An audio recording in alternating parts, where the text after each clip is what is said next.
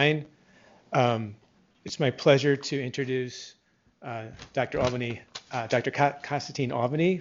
He's from Indiana University, and he did his residency in internal medicine at St. Luke's Roosevelt Hospital in Columbia University, and then he was fellow and then quickly chief fellow of hematology and medical oncology at Indiana University Simon Cancer Center. And right now he's an associate professor of medicine at Indiana University School of Medicine. And he's won several awards: Conquer Cancer Foundation ASCO Merit Award, the ASCO Career Development Award, and the Dr. Email Free Alliance Scholar Award.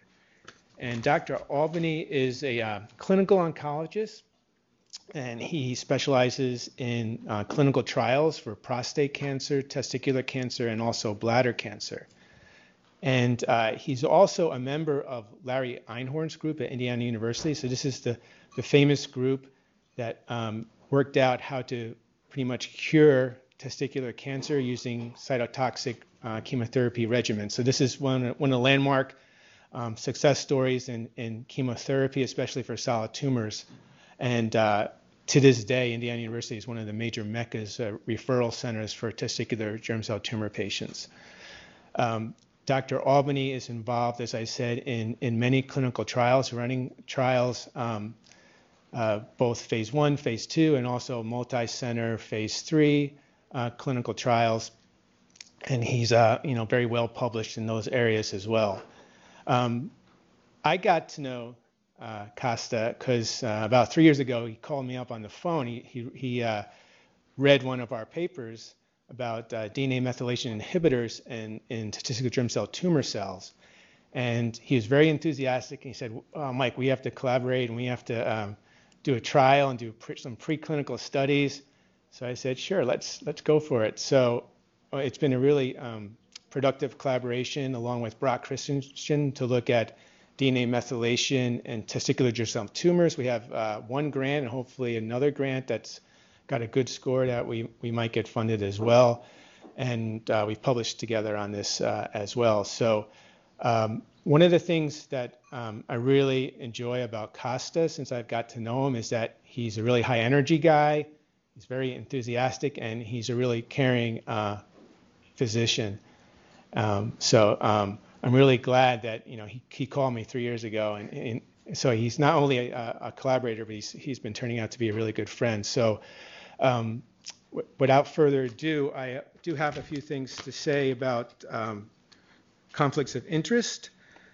So Dr. Albany has financial interest, research grant support Indiana receives from Aztec Pharmaceutical. And Alan Hartford here, course director at CME Activity, reports that his relationship with industry has been resolved by validating the presentation he's about to deliver. Dr. Albany does not intend to discuss any off-label or investigational use of a product or device, and he's not receiving any payments from a commercial entity with respect to this activity. So I welcome Dr. Albany.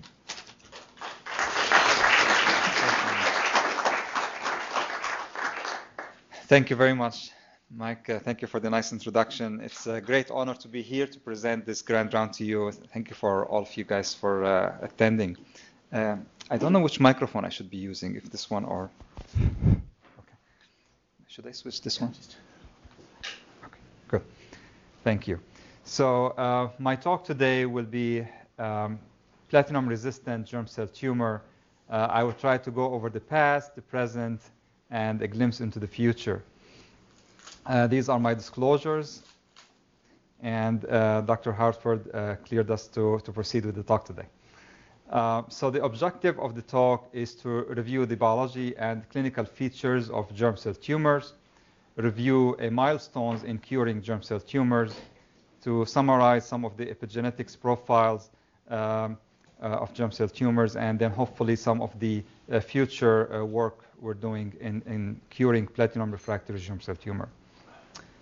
So as you know, germ cell tumor is the most common tumors in young men. We really care for all our patients, but we always pay extra, special care to young men who has years and years to live. And it is still the major cause or a major cause for cancer deaths in this young population. In the United States in 2015, more than 8,000 new cases of testis cancer were diagnosed, and about 380 cases or patients died of this disease.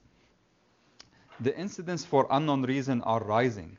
As you can see on this graph here, over the last few decades, the incidence has been rising in the United States and Europe. The incidence in the United States is about 1 in 270, but it's much higher in Scandinavia, 1 in 100. On the positive note, it is the model for a curable disease. More than 95% of these patients are cured. And I'm trying, hopefully with the help of Dr. Einhorn and with Mike, to cure the 5% left. We don't want to leave anybody behind. The risk factors we know about. Family history seems to increase the risk of testicular cancer. So if a brother or father has history of testicular cancer, the siblings will have increased risk of having testicular cancer. A personal history is really important. We always ask our patients if you have born with undescended testicles, if you have hypospadia, impaired spermatogenesis. A lot of these patients are presented with infertility problems, and then they get diagnosed with testicular cancer. These three issues are part of a bigger syndrome called testicular dysgenesis syndrome, which seems to underline some of the features of testicular cancers. Personal history of testicular cancer increased the chances of having another primary in the remaining testicle. Of course, testicular cancer is famous for isochrome I12p, extra copy of the short arm of chromosome 12, and also about 25% of seminomas has KIT mutation. So I like to explain some of the differential histologies of testicular cancer, their different immunohistochemistry stains, and genomics and epigenetics features in this one slide. So bear with me if it is a little bit complicated. So as you know, germ cell tumors are divided into seminomas and non-seminomas. And we believe this whole pathology starts way before birth, when a primordial germ cell gain extra copy of 12p or get a KIT activation. This leads to this intratubular germ cell neoplasm that can be further differentiated or get rise to a seminoma, which usually has this KIT mutation, has a PLAP positive on immunohistochemistry. The OCT3, OCT4, which is a nanog, are stem cell markers are positive, and these tumors are usually SOX17 positive, and MAG-C2, which is a cancer testis antigen marker, are all positive on the seminoma. On the other hand, embryonal carcinoma is one of the most common types of germ cell tumors. It actually has no KIT or PLAP, and it does show the stem cell markers of OCT3, OCT4, and nanog. It also has the SOX2 expression by immunohistochemistry. So our pathologists use these features to be able to tell embryonal carcinoma from seminoma.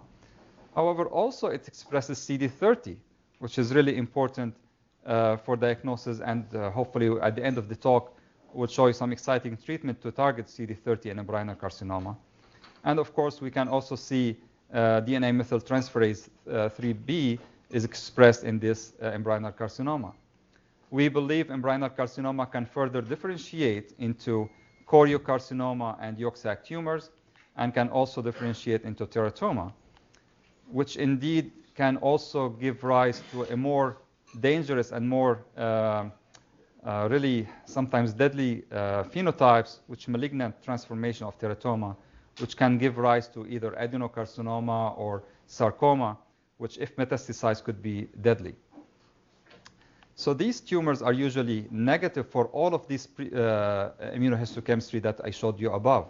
So now none of the stem cell markers are positive over here. And of course, choriocarcinoma can express HCG, which is the pregnancy test. Yolk sac tumor usually expresses alpha-fetoprotein.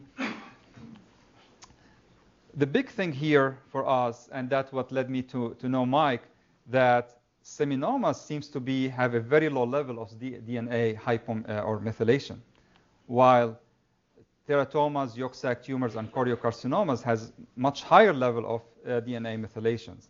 And embryonal carcinoma seems to have intermediate level of DNA methylation. And this has been known for a while now. Multiple authors and researchers has published on these topics, and they have published a heat map showing different methylation signature for germ cell tumor, whether teratoma or seminoma or yolk sac tumor. So on the left side over here, you can see this is a immunohistochemistry stain for the methylation on a seminoma. You can see it's all blue. There's no staining for methylation. While if you look for embryonal carcinoma and further yolk sac tumor and teratoma, there's much higher immunohistochemistry staining for methylation.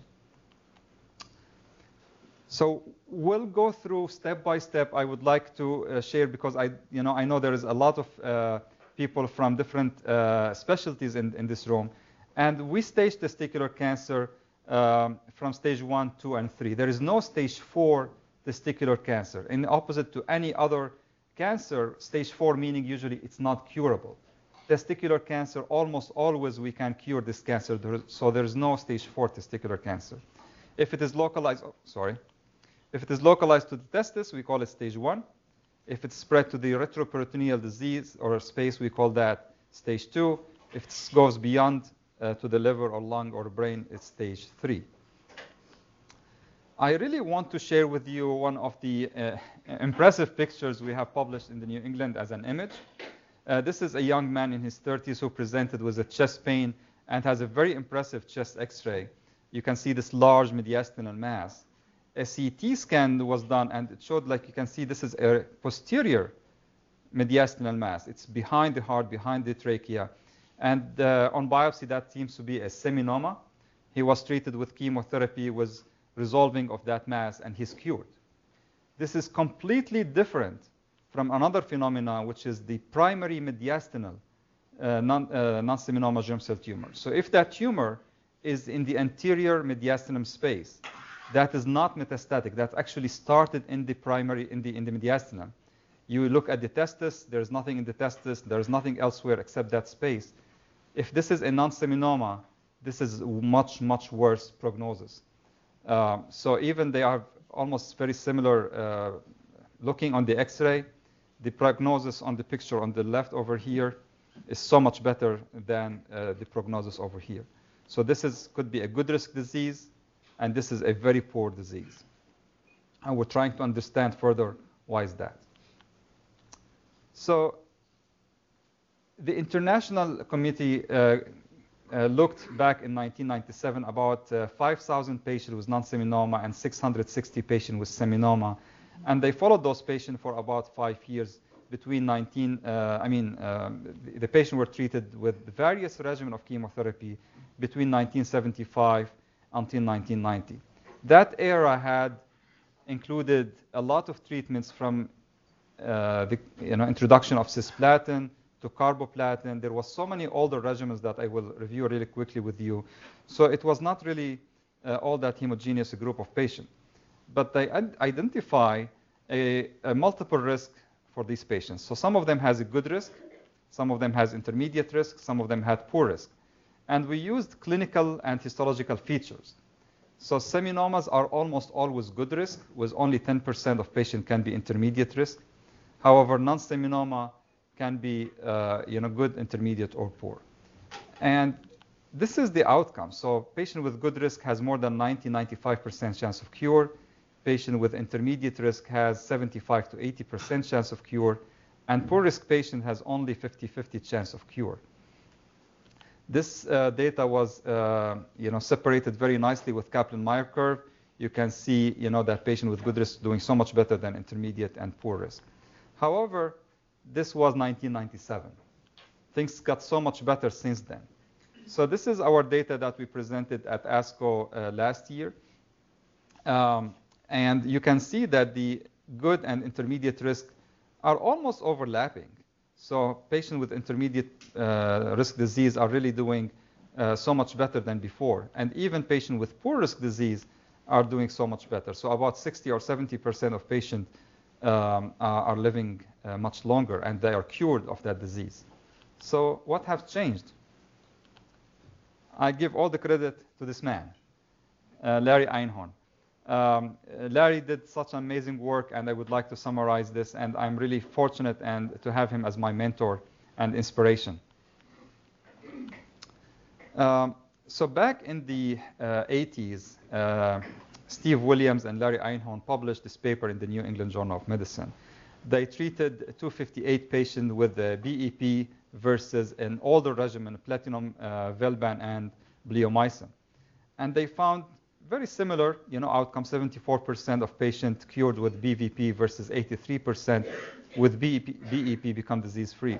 However, the biggest advantage of BEP here was the side effects. Really, BEP much safer, less toxic than the Velban regimen, and that has become the new standard of care since that time.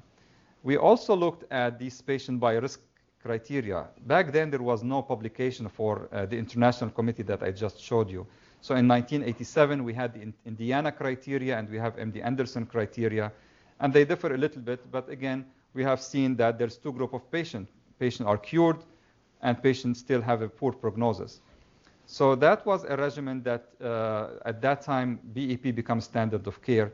But clearly, there was two groups of patients, good risk and poor risk. Memorial Sloan Kettering did a landmark study as well, and they're looking at good risk patients. So there was an old regimen called VAB6. I don't know if many of you guys remember this regimen.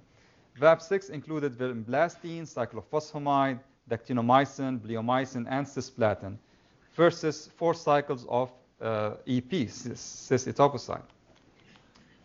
And there was no difference in the outcome, whether it's a progression-free survival or overall survival. So as a result, cisplatin etoposide for 4 cycles become the standard of care regimen at Memorial Sloan Kettering for good risk disease. Then at Indiana University, we compared BEP times 4 cycles versus 3 cycles. Do we really need 4 cycles for patients with good risk? And as you can see in this table here, there was no difference in survival between 3 or 4 cycles of BEP chemotherapy. So less is better, I will argue. So since that time, BEP times 3 become the standard of care for good risk patients at Indiana University and most of the world. The European also compared the BEP times 3 versus 4 cycles of chemotherapy. Again, there was no difference in the outcome in good risk disease. And there was a landmark study that was also done by the GTEC and the European groups. This was comparing BEP times 3 cycles versus the Memorial regimen of EP times 4. And this has continued to be a very controversial topic. You can see of the overlapping progression-free survival and the overall survival, there was no difference statistically, although I would say that the BEP times 3 tend to be numerically better over here. If you look at the numbers and the p-values, there is no difference. However, it looks like 93%, or actually, if you look at the death, 97% of patients with BEP are cured versus 93% of the patients are cured by EP times 4. So this topic become a really controversial, probably one of the most interesting discussion between Memorial and Indiana. But both regimens become standard of care and excellent treatment regimen for patients with a good risk germ cell tumor. Multiple other groups tried to improve the outcome for intermediate and poor risk. So they tried to add Taxol over BEP in intermediate risk. This was international study, ERTC study that was a phase 2, phase 3. They tried to enroll 498 patients, but unfortunately closed short at 337 because of slow accrual. And on this study, there was a trend toward improvement in progression-free survival by adding Taxol to the BEP. However, there was no difference in overall survival. And even, when you look at the p-value in the progression-free survival was not different.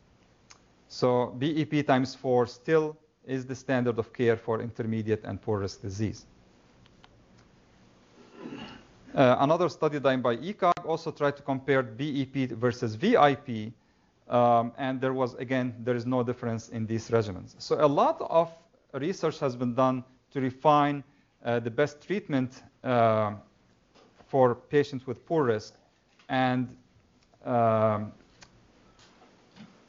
what come at the end of the day is they are about the same activity. And what we have been using this regimen right now, if you guys have shortage in bleomycin as we do, VIP become our go-to regimen right now because we don't have bleomycin. So patients with poor risk disease are getting VIP, which is VP16, ifosfamide, and cisplatin when you don't have the bleomycin available. Again, what about higher dose chemotherapy? Can we improve the cure rate for patients with poor risk if we give them more intense chemotherapy? And again, there was no improvement. If you look here, this is an ECOG study published by Bob Modzer from Memorial. There was a trend toward progression-free survival. The yellow line looks a little bit better, but there's no improvement in overall survival. However, what that study showed for the first time that how fast the tumor marker decline with the first course of chemotherapy is really of prognostic significance. So if the tumor markers go down quickly, a patient will do better. If the tumor markers are slow to decrease with chemotherapy, that's actually a bad sign. And in that subgroup analysis, although that was not over here on the left, for that group of patients with slow marker decline, high-dose chemotherapy was better than standard dose chemotherapy.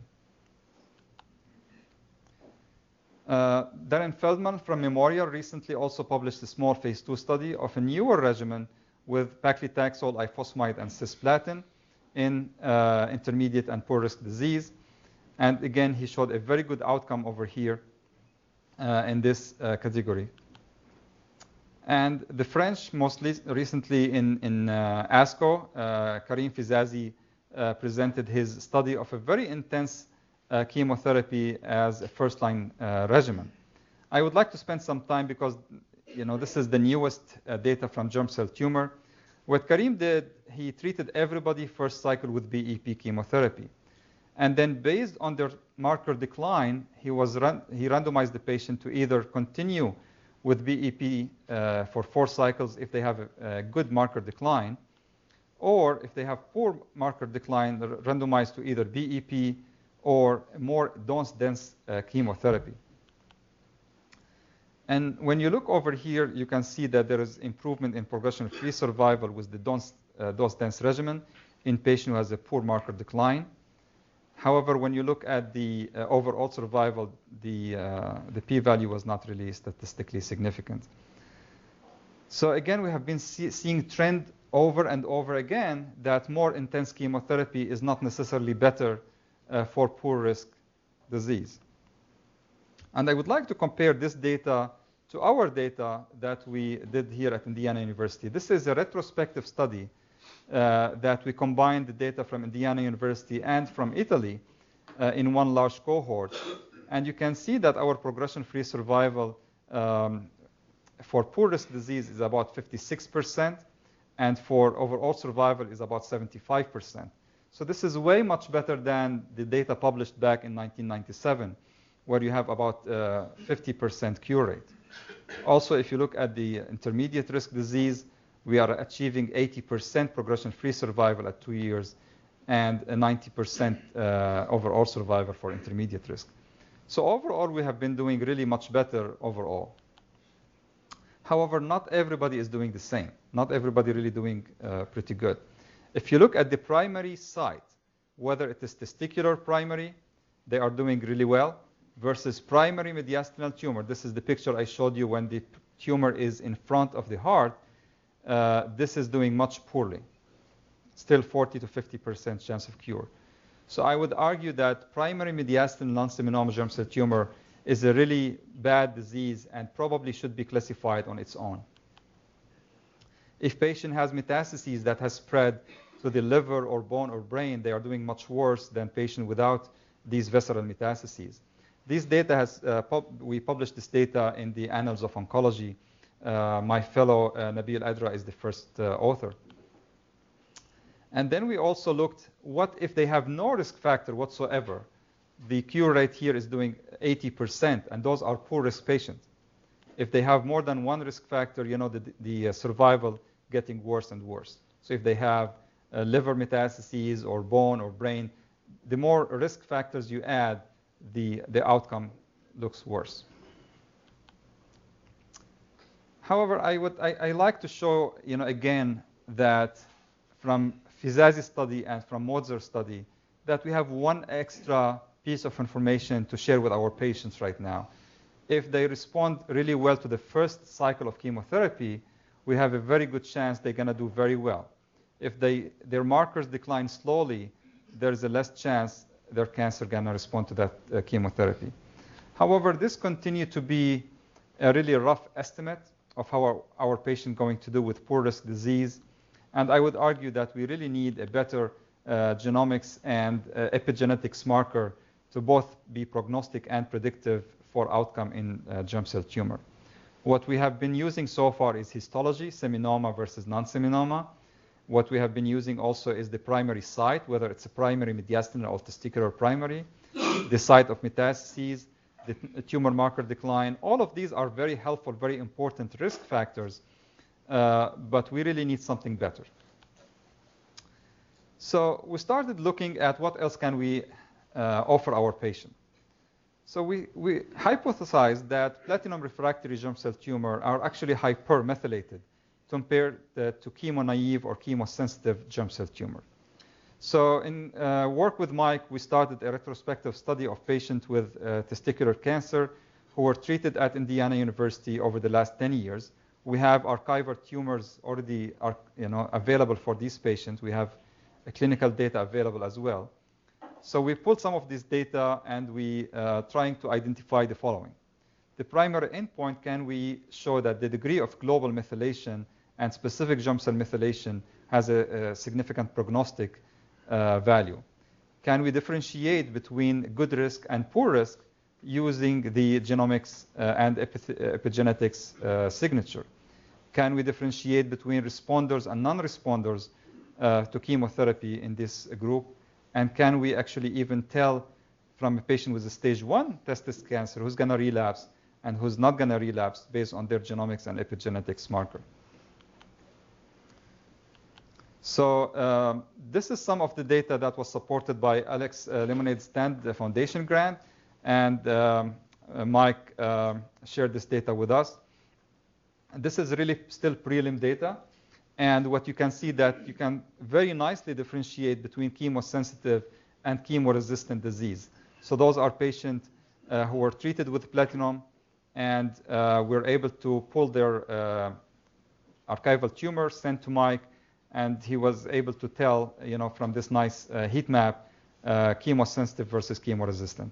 This is really still very few samples, and more data are really getting, we're working on right now. And before we move on, I wanted to share another very important and very interesting biomarker for at least clinical stage 1 testis cancer, which is microRNA. So this is a study presented by Dr. Dickman from Germany in the ASCO symposium last year, showing that microRNA 371 to 373 has been very important biomarker to tell before orchiectomy it was high, after orchiectomy it went down to 0 in the patient who are cured. In the patient who are not cured, it did not really normalize after their orchiectomy. So that was even in patients with normal tumor markers. So not all testicular cancer secrete AFP or HCG. So even in the negative cases, this microRNA was a very helpful biomarker. This work is still ongoing, and more validation studies are needed, but I thought it was very exciting. The same data was shown before and after chemotherapy. Patient who responded to chemotherapy has a significant decline in their microRNA. So it's something to keep in mind. I'm really excited about this microRNA and more to see in the next few years. So I hope I did not overwhelm you with so many studies that has been done for first-line chemotherapy. So we're going to move on to second-line chemotherapy. So some of these patients unfortunately, you can see about 50% or 40% will relapse after first-line chemotherapy in poor-risk patients. So what Larry Einhorn published back in 2007 is a landmark study of high-dose chemotherapy with carboplatin and etoposide for patients treated between 1996 and 2004. We have used 2 tandem transplants of high-dose chemotherapy followed by stem cell transplant. And in that study, we treated 184 patients. And you can see that even if they failed first-line chemotherapy, there is about 60% chance they will be cured with a second-line chemotherapy using this regimen. Darren Feldman also published the memorial regimen of high-dose chemotherapy using the TICE regimen, which is a Taxol ifosfamide followed by 3 cycles of high-dose chemotherapy with carboplatin and etoposide. And in that single-arm study also, they found about 50 to 60% chance of cure using this high-dose chemotherapy. Just this ASCO, we presented our follow-up study of high-dose chemotherapy from 2004 until 2014. In this study, we have 364 patients. And you can see that our 2 years progression-free survival is 60%. Our 2 years overall survival is 66%. So we're very excited that we're still able to cure patients after failing first-line chemotherapy. And the follow-up here was 3.3 years.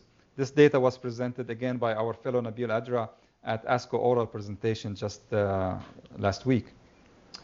We were able to identify some risk groups here. Not everybody did well.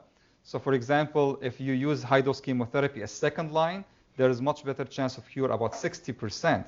But if you use it as third line, you can look at this half full or half empty glass. There's 42% chance of cure if you use it as third line. So we're still able to cure patients as a third line using high-dose chemotherapy. If you look at the seminomas, 88% of the patients with seminoma are cured with high-dose chemotherapy versus 48% with non-seminoma. And this is, I think, the most important slide that I would like to focus on, which is platinum refractory germ cell tumors. Those are patients defined by progression either on chemotherapy, so they're getting BEP or any regimen of first line, they're progressing on it, or within 4 to 6 weeks after finishing that chemotherapy. Even if you give them high-dose chemotherapy, they have a very low chance of cure using that chemotherapy, only 30%, versus other patients who relapse 6 months or a year after first-line chemotherapy, we have 70% chance of curing those patients. So I would argue that platinum refractory disease is still a very important problem, not only in germ cell tumor, but eventually in other diseases as well. So, and if we summarize all this data for salvage high-dose chemotherapy, I listed them on this table. The first line is the high-dose paper by Dr. Einhorn published in the New England. Second line is the memorial regimen, showing about 50% 5 years overall survival. And the third line here is our data just presented at ASCO with high-dose chemotherapy. And we have about 60 to 66% chance of overall survival using this regimen. There was one retrospective study that compared high-dose chemo to conventional chemotherapy. High-dose chemo is really, you need a transplant center. You need patient to be able to be treated in a tertiary care center. It's really difficult for small community centers to treat patients with high-dose chemotherapy. So a lot of centers in the community would use conventional dose chemotherapy, for example, TIP regimen or others. And this retrospective study compared 1,500 patients who underwent either high-dose chemo or conventional dose chemotherapy. And you can see here that actually high-dose chemo looks better whether you are looking at progression-free survival or overall survival. The hazard ratio was 0.44 for progression-free survival. However, this question is not answered, and we are all looking forward for this ongoing study right now, the Alliance Tiger study, that will be an international study to enroll 420 patients, and they will be randomized to either receive TIP or the high-dose chemotherapy using the memorial regimen, the TICE, looking for overall survival. This study is now started in multiple sites in the US and Europe, and we're looking for that result. However, what happened to patients who progressed after high-dose chemotherapy? Unfortunately, all of them will die. They are very few patients, but imagine somebody who's 20 years old dying of testicular cancer. There was so many studies done in that space. There was more than 10 phase 2 clinical trials using different regimens, different targeted therapy. All of them were negative. The progression-free survival or overall survival is about 4 months. So we started, looking what else can we offer those patients? What can we do to help them? And this is a very nice slide that basically show you what we kind of discussed a little bit earlier, that germ cell tumors are in general hypomethylated tumors compared to normal somatic cells. So this is a seminoma, and this graph basically saying there is no dark spots, there is no methylation on seminoma compared to normal tumors or normal somatic somatic tumors. Mike will be able to explain the slide much better than me, but what I like to see that on the right, germ cell tumors are hypomethylated compared to normal tissues and compared to somatic tumors. What happens when these tumors become platinum resistant? They become very similar to somatic tumors, so become hypermethylated. So a lot of work has been done over the years in that space. What we're presenting today is just trying to understand the biology better, and I kind of put in this table all the previous attempts to use hypomethylating agents in germ cell tumors. So back in the 70s, there was a small study that used 5-azacitidine, and 2 out of 4 patients achieved a partial remission. So subsequently to that, 2 small studies in 1992 and 1993 used 5-aza in phase 2 studies, and none of them were positive. However, now we're trying to understand more data to help us figure that question. So that led me to what I believe it's one of the most important papers I read in the last 5 years. And this is Mike's paper.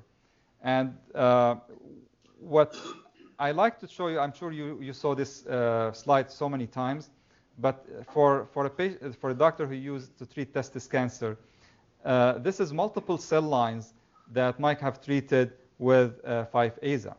The upper lines here are somatic tumors, and these are germ cell tumors. And we can see that with a very low dose of azacitidine, they have this, this effect of killing those cells. The more exciting one is this line here, that you're able to really kill all of the cells, and that's the cell lines that are resistant to cisplatin. So Mike showed that with the low dose of azacitidine, we're able to kill those cells. So that was really exciting. What was more exciting, that if you pre-treat those cells with aza and then expose them to cisplatin, you're able to make them cisplatin sensitive again. So I'm not going to explain this as good as you do, Mike, but just bear with me. So the line on top is cisplatin resistant line, and you have to treat them with so many or higher doses of cisplatin to be able to start killing those cells. The one in the middle or down here is the line that is cisplatin sensitive. You're able to kill those cells pretty nicely with cisplatin. However, the one in the middle is cisplatin resistant cell line, who was pre-treated with azacitidine, and now it's becoming very sensitive to cisplatin again. So I thought this was a very exciting data. So after this, as Mike mentioned, I called Mike. We tried to work together, and we've been very successful since then. But before we move on, I wanted to share with you when Donald Trump tried to make azacitidine great again. So I was shocked to see this paper. So of course, Dr. Trump is different from Donald Trump. Back with Larry and Bruce Roth, ECOG did a small phase 2 study. They used azacitidine at a high dose, so 150 milligram per meter square for 5 days on continuous infusion basis every 3 weeks. They treated 17 patients. All of them progressed with this dose of AZA. So, and this was what, 1993, so that was a long time ago. However, what we have learned that we don't have to use such a high dose azacitidine, and we don't want to use it by itself. We would like to use it, as Mike did, to resensitize the tumor to cisplatin and maybe make the tumor sensitive to cisplatin again. So it is so hard to get azacitidine. It's now out of patent. Drug companies is not going to give it to us. It's really so hard to do studies with the AZA. So luckily, we were able to find this new or novel hypomethylating agent, SGI-110. SGI-110 is a dinucleotide of decitabine and deoxyguanosine, and it's basically a long-acting decitabine. It's going to resist the breakdown by DNA methyltransferase and stay longer half-life and expose the tumors for a longer hypomethylation. One of the problems with 5-AZA, you give it, I don't know, a few hours later, the hypomethylation effect is gone. So this is really a good long-acting hypomethylating agent that we decided to study, and we were able to get the drug to use on our clinical trial. We were also supported by my colleague Daniela Mattei, who used the same drug in ovarian cancer. So ovarian cancer also can be resistant to platinum. The usually used regimen for ovarian cancer is carboplatin and paclitaxel. A lot of those patients, unfortunately, will progress after first-line carboplatin. So what Daniela has done, she did a phase 1, phase 2 study of studying carboplatin plus SGI-110 in ovarian cancer. The stage 1 of that study was a dose escalation study, looking at day 1 to 5 of SGI-110, followed by carboplatin on day 8 every 28 days, and then randomizing in the stage 2 of the study to either the maximum tolerated dose of SGI-110 plus carboplatin versus doctor choice paclitaxel, topotecan, or liposomal doxorubicin. And on the upper corner here, you can see the schema of the study, which we have used a very similar schema in our testis cancer coming next. She used basically hypomethylating drugs for 5 days. She did the biopsy before and the biopsy after the treatment, and she used the carboplatin on day 8. So what she's trying to do is to prime the tumor to try to resume sensitivity to carboplatin and then use the carboplatin again. In that dose-finding study, this is some prelim data that Daniela shared with us. She was able to show some increased expression of some of the genes of interest she studied. And over here on the right-hand side is basically showing that she had multiple partial responses and multiple stable diseases. And even with the low dose of 30 milligram per meter square, she was able to achieve a very good partial response and effect on line 1. So that low dose of 30 milligram per meter square was able to induce hypomethylation on line 1. So based on that data, we were able to secure a grant from Concord Cancer Foundation and ASCO to conduct a phase 1 study of hypomethylating SGI-110 plus cisplatin, not carboplatin, but cisplatin in testicular cancer who failed previous first and second line chemotherapy. All right. So the primary endpoint is to identify the safety and toxicity and the dose-limiting toxicity of this combination, and to see if we can resume sensitivity to cisplatin by priming the tumor by SGI-110. And of course, we wanted to do a bunch of correlative studies with Mike to understand the pharmacodynamic effect of SGI on this refractory tumor. This is the schema, which is very similar to the schema of Daniela. However, I would like you to pay some attention here. We have the 5 days of SGI-110, followed by cisplatin on day 8. We are doing a biopsy on day 1 and the biopsy on day 8 before the cisplatin to see what's the change in methylation in these tumors. We are doing this for 4 to 6 cycles, and if the patient is responding or is having a stable to partial response, we'll continue on maintenance SGI-110 by itself without chemotherapy. Initially, we designed the study to be a dose escalation study. We wanted to see how high we can go up on the dose. This is the schema. we treat patient for 2 cycles. If they have response, they continue for 4 more treatments. And then if they progress, they go off the study. If they continue to respond, they continue on maintenance SGI-110. And I would like to share with you the first 4 subjects we treated on this study. This is unpublished data. And the first patient over here, this is a patient with 70% yolk sac tumor and 30% embryonal carcinoma. He progressed after BEP first line, high-dose chemotherapy second line, and TIP as a third line.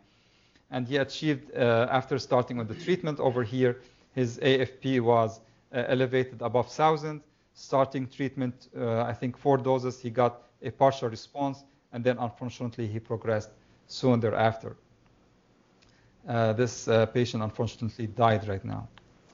The second patient, he was a patient with choriocarcinoma who progressed after receiving first-line BEP and second-line high-dose chemotherapy. His HCG was elevated, and he normalized his HCG, as you can see here, back to 0. He has a lung metastases that went down in size and achieved a complete response. That patient has a very interesting story. He had actually brain lesion before starting the treatment that had received brain radiation too.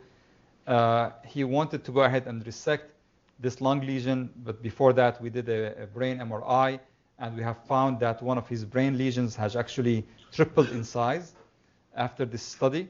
So we went ahead and resected that brain lesion, and it was necrosis. There was no tumor there. So the patient went ahead and he took that lesion out. That was still residual choriocarcinoma. A few months later, he progressed, unfortunately, off the study. So even though we achieved a complete serological response here, the patient eventually progressed. The subsequent 2 studies, or 2 patients on the study, are patients who progressed on the study without really any response. So at this point, we looked at the adverse event that we had so far on the study. The most common adverse event were neutropenia and thrombocytopenia. And we decided to change the cycle from every 21 days to every 28 days to replicate Daniela design. And we decided to cap the dose at SGI without any dose escalation to stay at 30 milligram per meter square. And we will treat all the subsequent 11 patients on this 30 milligram per meter square dose.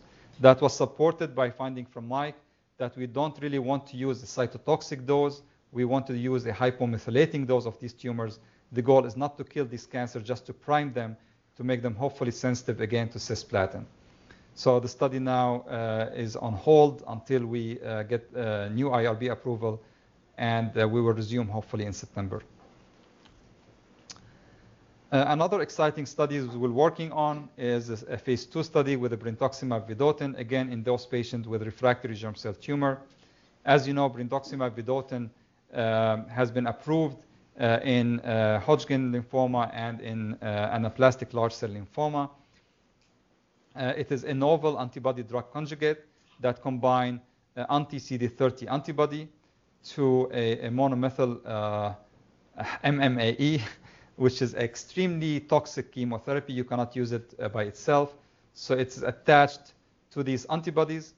The antibody finds CD30 on the cells, get engulfed, and then once it gets exposed to the lysosome, it breaks the linkage between the chemotherapy and the antibody. And the chemotherapy is basically a taxane-like chemotherapy, which inhibits the spindle. So we have now a phase 2 study looking at brentuximab vedotin in refractory germ cell tumor. The study is now open and enrolling patients. The reason we have opened this study is part of the phase 1, phase 2 multi-solid tumor study that was done with brentuximab vedotin. We have treated 5 previously failed all sorts of treatment of germ cell tumor. One of these patients was treated with high-dose chemotherapy and failed, and he received brentuximab vedotin, and now he's cured as a third-line chemotherapy. So now, based on that single patient, we have this phase 2 study right now, which enrolling patients at both IU and Memorial Sloan Kettering. All right, so where are we going from here? So it's really exciting times to treat those patients. We are able to cure them with first-line chemotherapy, with high-dose chemotherapy, but we still have a way to go to try to understand multiple things. For me, it's very important to try to identify a better predictive and prognostic biomarker for those patients to help us tell the patient who are going to be cured or going to be refractory to cisplatin from the patient who are not using a methylation or methylome signature.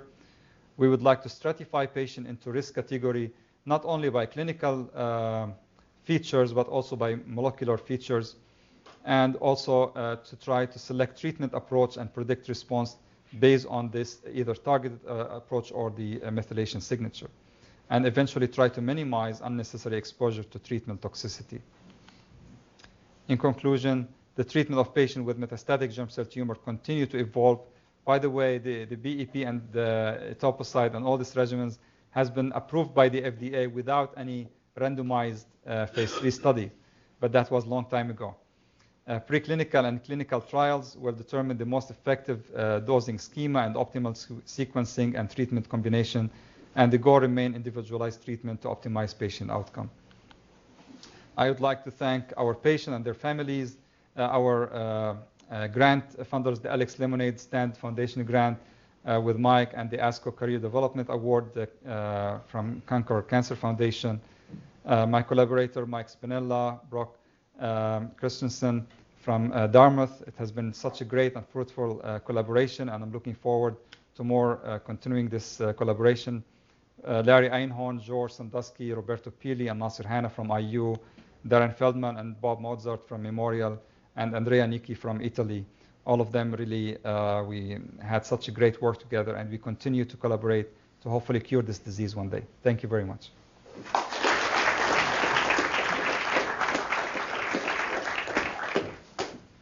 That was a very interesting talk and a great refresher on really important disease and curable curative therapy for a really highly malignant disease. Any questions for Dr. Albany? Yes.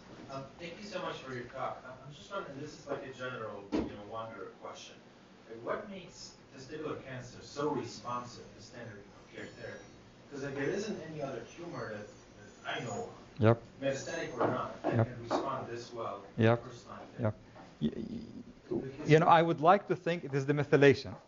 But if you can think in a bigger picture, germ cell tumor versus any other tumors, any other tissues are somatic tumors, whether it's the skin or the lung or whatever tissues it is, it's somatic.